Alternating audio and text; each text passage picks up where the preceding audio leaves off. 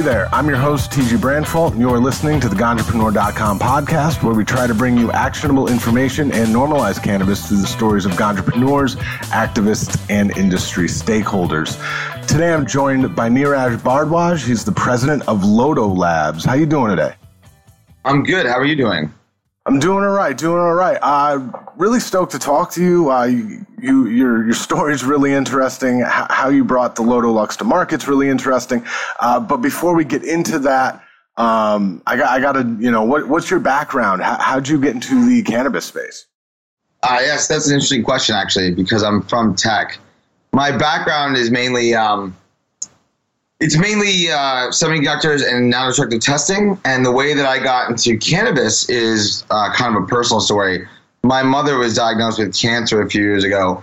And when she was going through chemotherapy, they were giving her all kinds of medicines to eat and to sleep. And, chemotherapy is itself poison. So she couldn't eat. And it was very, sad to see her become so thin. So someone suggested that I take her cannabis. Now, this is an Indian woman who's never smoked or drank in her life. So I had to, and myself, I've only done it a couple times before that. It wasn't something I did or practiced. I had to learn how to smoke it, and that meant grinding it and rolling it with tobacco in this case, as the person who showed me to do it. So we were rolling spliffs, and honestly, Mom felt fantastic, and she could eat French fries immediately. It was unbelievable. It was absolutely unbelievable. I was shocked at what cannabis could do, and I felt great. So after she passed, I started smoking a lot of cannabis, and I really gave up drinking and really, really enjoyed different strains and kind of got into it that way. But besides that, I really, really wanted to stop smoking cigarettes, and that's part of the way I got into the vaporization space. I wanted to stop smoking everything. Well, so originally, you had applied for a patent to use this technology for the glycerin propylene glycol nicotine. So let's start with this. How'd you originally get the idea for the Lodo Lux? Explain to me what sets it apart from other vaporizers. All right. So the idea for the Lodo Lux it came from necessity. After my mom passed away, my son was born a few months later, and I wanted to stop smoking everything. So, because obviously there are tiny particles that are caught on your clothing and it's in your breath. You exhale carbon monoxide for, I believe it's months after, or maybe not months, but it's a long time after inhalation of, say, cigarettes. Carbon monoxide is exposed. So you don't want to have that around a small infant. So I started trying vaporizer after vaporizer. And unfortunately, I found that all the vaporizers that I tried had issues related to their heating technology. And that's indicative with all resistive heating. So basically, I was frustrated with burning, breaking. And what I mean by breaking is there was a replaceable part, always like a coil or the cartridge, which happens to be the entire vaporizer. All these consumable pieces are annoying because they break. They also burn the material which intends to vape, as well as something called a wick. It's inside of a vaporizer as well. Now, this is different for dry herb and liquids. I'm kind of going to go back and forth between the two, but I'll try to be distinct when I do that.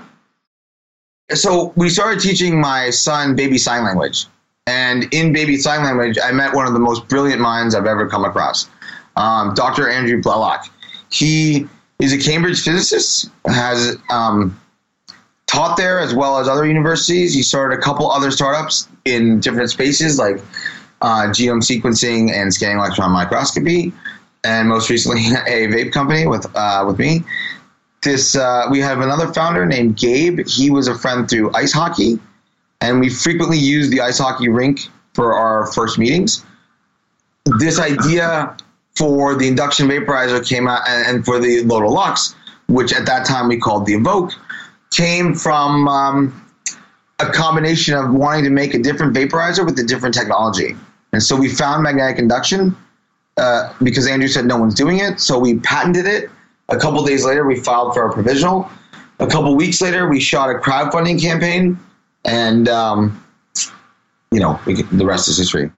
Why did you specifically decide to use that tech for cannabis? As a layperson, I'm not really clear on what magnetic induction heating is. So why don't you give us an overview of what that does and why, you chose to run with that when you were designing the product? Yes, excellent question. Magnetic induction is one of the 4 ways to heat up something organic. We know that that's combustion. You light something on fire. There's irradiation with something like plutonium, which is very dangerous. There is resistive heating, which is how every single vaporizer today works. They all use a resistive wire, which is shorted over some power source, in most cases a battery. And we just discussed the burning, breaking, leaking. And then there's magnetic induction. So if you're familiar with magnetic induction stovetops, I can explain it in a moment, but this is exactly the same technology that we're using. So in a magnetic induction stovetop, you turn on the stove to 100%. You can put your hand on it. It's ice cold, or room temperature, I should say. You then put a ceramic pot on it. The ceramic pot will do nothing. There'll be no interaction. You put a magnetic metal pot on top of that surface, and it will heat evenly itself, meaning that the magnetic pot is the heater. The field waves create magnetic hysteresis, as well as eddy currents which flow up and down the surface of that magnetic metal. This then causes something like molecular friction, which causes the heat to arise inside of the material. This happens very efficiently and very rapidly, depending on a couple different factors. And so we miniaturized and patented that for vaporization, for personal vaporization. How long did that take you, man? I mean, that just you explaining it sounds, sort of futuristic almost. But so, from the time that you sat in that ice hockey rink and you guys said, all right, this is what we're going to do, until, you drew up the patent, how long did that take for you to design this? Oh my gosh, it's a complicated question, because it took a very long time to make this device. Well, that's the story of the last couple of years, then, isn't it? The concept didn't take long, but the implementation of a concept to an actual physical product took a brilliant mind. Here in Silicon Valley, a gentleman named Darius Mostovi, he came up with an original circuit designed for magnetic induction vaporizer, and we came up with something called a magnetic induction susceptor, which happens to be the heater and the wick, which is one piece. That piece, when placed inside of our magnetic induction field, will heat up evenly without contact. It's pretty amazing. So, and you crowdfunded this thing. So, which I find is really one of the most fascinating aspects of this whole project to me, because of the number of these crowdfunding projects that succeed is very small compared to the number that fall apart or never get funded. So can you tell me about the crowdfunding experience, about your experience in the crowdfunding space? Yeah, let me tell you what's going on with the crowdfunding space. It was amazing. I helped launch this company. It built a core group of fans. It showed us market validation, which was very useful for investors, and it was all around an amazing learning experience. There was a guy named Gregory Fox who came to our garage mahal, and he was amazing. He got to try the unit. We've had some other crowdfunders. Yeah, he's one of the original backers.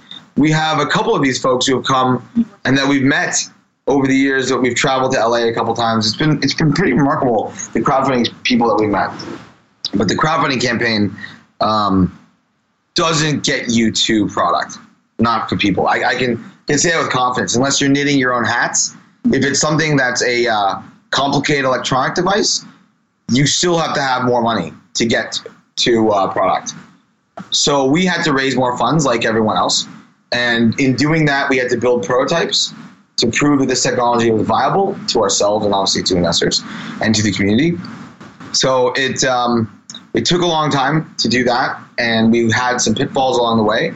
We worked with a very ambitious company in Silicon Valley that was our first design firm, and they did maybe some unscrupulous things, but generally they lost key personnel. The gentleman named Darius, he he had left the company for a variety of reasons, and because of that, we also left that company. And that set up a variety of different there were different things that happened to us. We found a new design firm. We had to change the design. This took a long time, and then there were respins of the boards. We had to tool. There were a number of different things that happened, but... So you had mentioned that you had a couple of setbacks. What kept you going when you hit a snag, and what did you do to maintain support? Oh, that's a good question. So the way that I was able to maintain this company during this time, it was pretty difficult because I had a new kid, and then another new kid later. And having children is very, very complicated with the startup at the same time because of sleep deprivation. But what kept me going through this, maybe it was some kind of mania, because I can't really tell you how all this came to fruition, but really what kind of kept me on this path was the patent. The fact that I knew we had something. This is a real technology. This is something that's impressive and amazing. And I think that because I'm a user of this technology, I'm maybe the only user out of a couple of us, I knew this is something really important and really significant. And we also had a lot of experience. We also had a lot of interest from some massive companies worldwide, private equity firms to other corporations that are in the space. And because of that, it was obvious that they were eyeing us to see if we'd live or die. So I chose to live. What amongst the crowdfunders, the general public, not just the investors, but the individual that helped with the crowdfunding, how did you maintain their support? So let's talk about that. This has been a tricky situation for us. We, as I mentioned before, had several setbacks in this. We try to always convey the most up-to-date information we had. And while that seems the most ethical and smartest thing to do, it is now proven to be wrong to me. I would say that what we should have done is we should have waited to communicate longer at the beginning. But instead, we got whatever information we had and we passed it along to our crowdfunders, and it was extremely overzealous. And that being the case, we missed our deadlines. And missing deadlines is a terrible thing in crowdfunding. However, we have extremely supportive crowdfunders, unbelievably. There are very many vocal crowdfunders that you'll find from our campaign that are very upset that they haven't received their units yet. But I think all will be forgiven as soon as they receive those units. However, the majority of the people, the vast majority of the people, have been supportive, and it's been remarkable. I mean, it takes a lot for any individual or entrepreneur or someone in a startup to be able to come out and admit that mistakes were made and not make excuses. So I applaud your candor in those regards. And I know that they're starting to ship here pretty soon. So congratulations, you've made it, right? We made it. We got here. We did it. We made the units. We put the money in. We have made it. They just have to ship. Next year is going to be an interesting year for us. This year, we just need to focus on getting Little Luxes out to our crowdfunders and to the market. Well, I want to talk to you a bit more about your experience in the space. But before we do that, we got to take a break. This is the Ganjapreneur.com podcast. I'm TG Brandfold.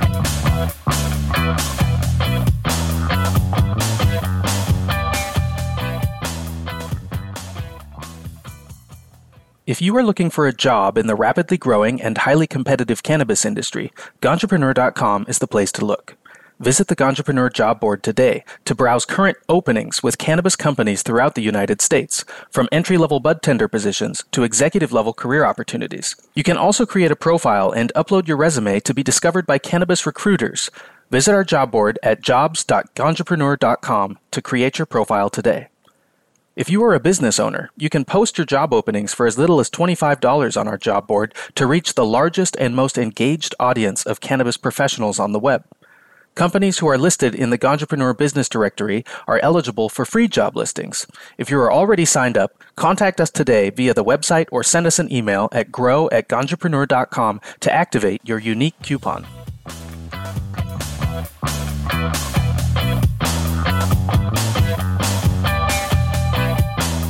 Hey, welcome back to the Ganjapreneur.com podcast. I'm your host, TG Brandfault, here with Lodo Labs president Neeraj Bhardwaj. And before the break, we were talking about, the fact that you've gotten these units, they're off the line. You're entering the market with a product. Tell me about your experience thus far in a crowded and competitive market, such as, cannabis vaporizers. Yeah, good question. So I worked in semiconductors and non-destructive testing for about 15 years, both of which are very, very competitive and crowded. I was in sales and marketing, and I can tell you what I learned. I learned that companies with the most protectable IP and more products in their IP pipeline have the best shot at long-term value creation. Because without IP, and that stands for intellectual property, without such a thing, you will always have Me Too competitors. And it will basically come down to who has a better marketing budget. Cannabis is a lot like semiconductors. At the beginning, it grew at an absurd rate. And so, obviously cannabis is growing at an absurd rate. There's room for lots of competition here because the market is growing so incredibly fast. And a high tide lifts all boats. Another thing I gleaned from corporate life was in a competitive market, the customer wields much more power, and companies really have to account for that. So that's something that we're really focusing on. You may have noticed some of our rebranding efforts, which is a very difficult task, and the voice that we've been speaking with now. We have some new personnel, and couldn't be more grateful to them for coming on board. So when you were entering the space, you mentioned intellectual property. That's not something that's really afforded to a company that touches the plant, we'll say. So was the ancillary industry, is it a little more appealing for you because you have those IP protections? Well, yes.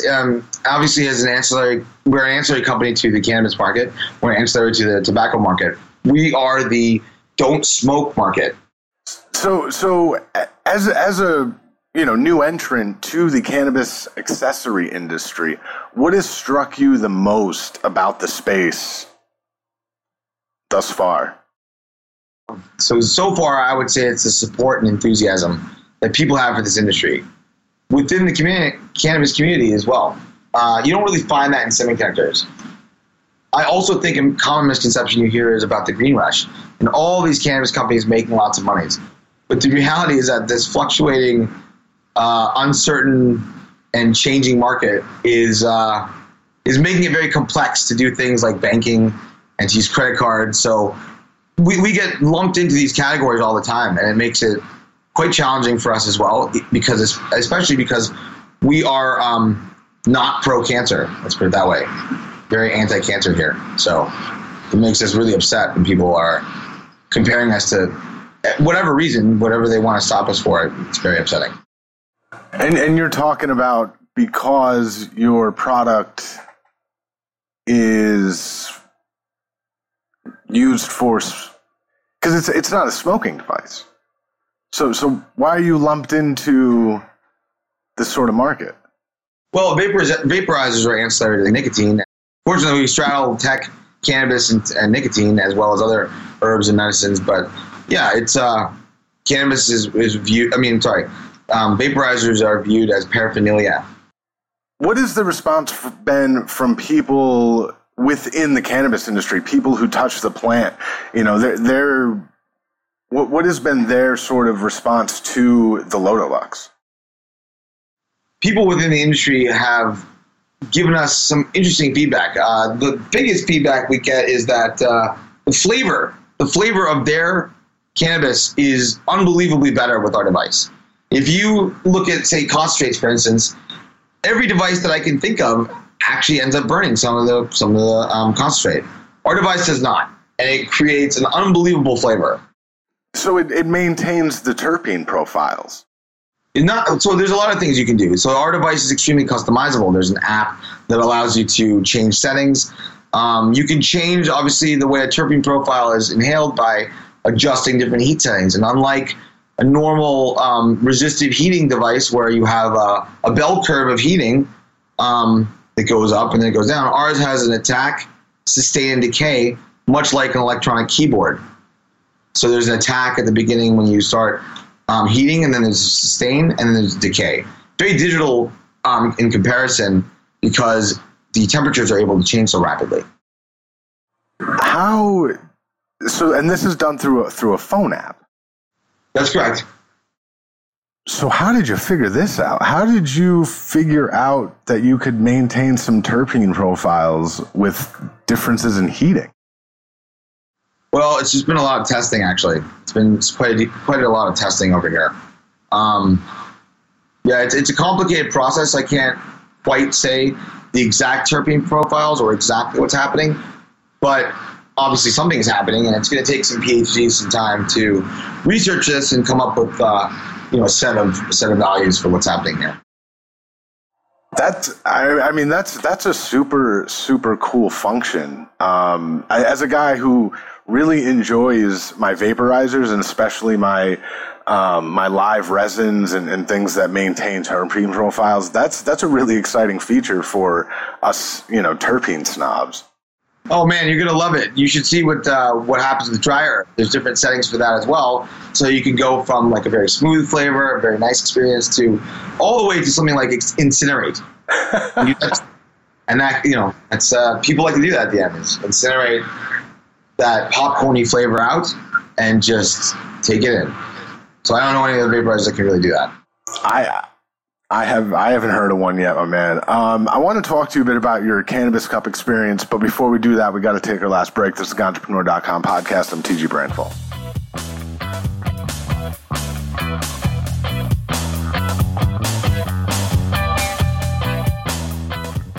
At Ganjapreneur, we have heard from dozens of cannabis business owners who have encountered the issue of canna bias, which is when a mainstream business, whether a landlord, bank, or some other provider of vital business services, refuses to do business with them simply because of their association with cannabis. We have even heard stories of businesses being unable to provide health and life insurance for their employees because the insurance providers were too afraid to work with them.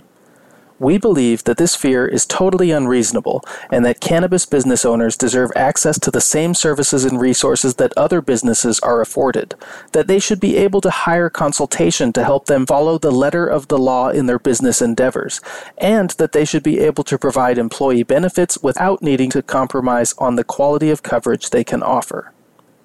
This is why we created the Ganjapreneur.com Business Service Directory, a resource for cannabis professionals to find and connect with service providers who are cannabis-friendly and who are actively seeking cannabis industry clients.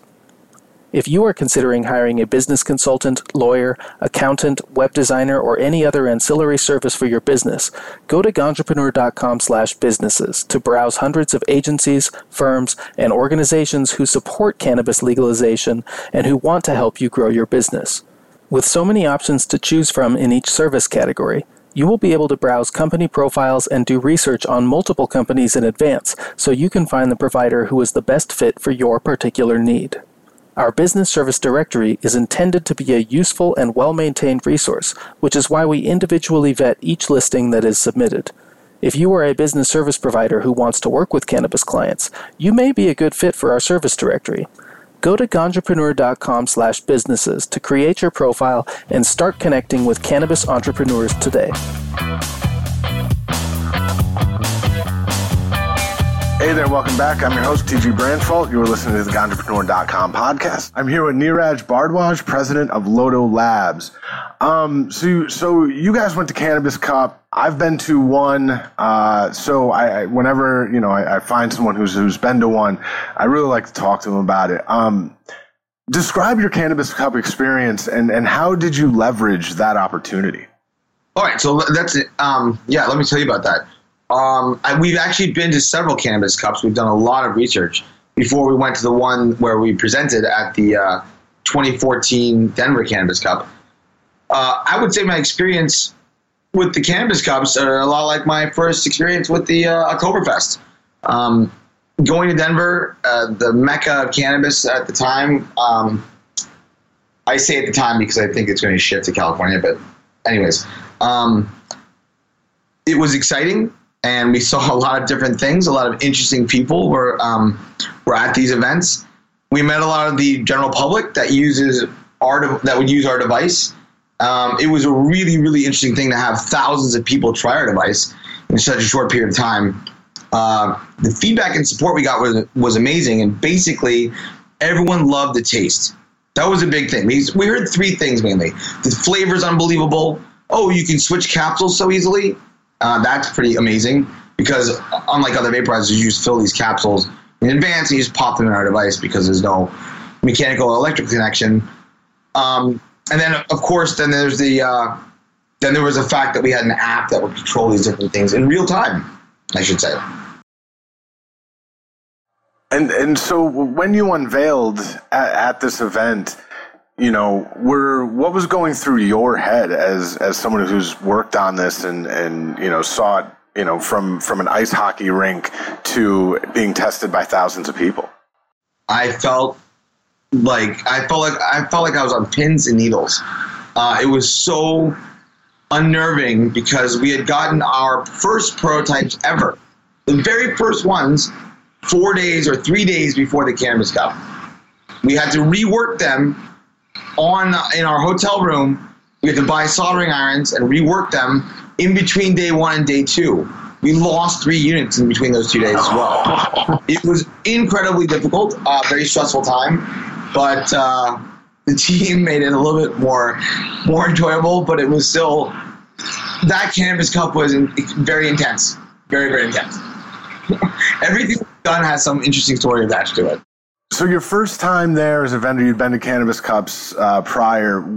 What did you learn from other vendors that were there? Well, the main thing I learned was that everybody's burning the materials. I mean, literally burning them. That's kind of the way people do this. Especially with concentrates. But I wanted to mention very briefly that, our device works with everything. It works with dry herb. It works with dry tobacco, other herbs and medicines. It works with e-liquids, e-juices. All these things work with the heating discipline, which is induction technology. You're really candid in describing sort of the setbacks that you experienced, which not a lot of not a lot of guys are open about that. Not a lot of CEOs or presidents of companies are open about that. So what's your advice for other entrepreneurs who are probably facing a lot of the same problems that you faced early on? The advice that I would have for entrepreneurs, first of all, you're insane. Know that. I'm an ice hockey goalie. Everyone thinks I'm crazy anyways.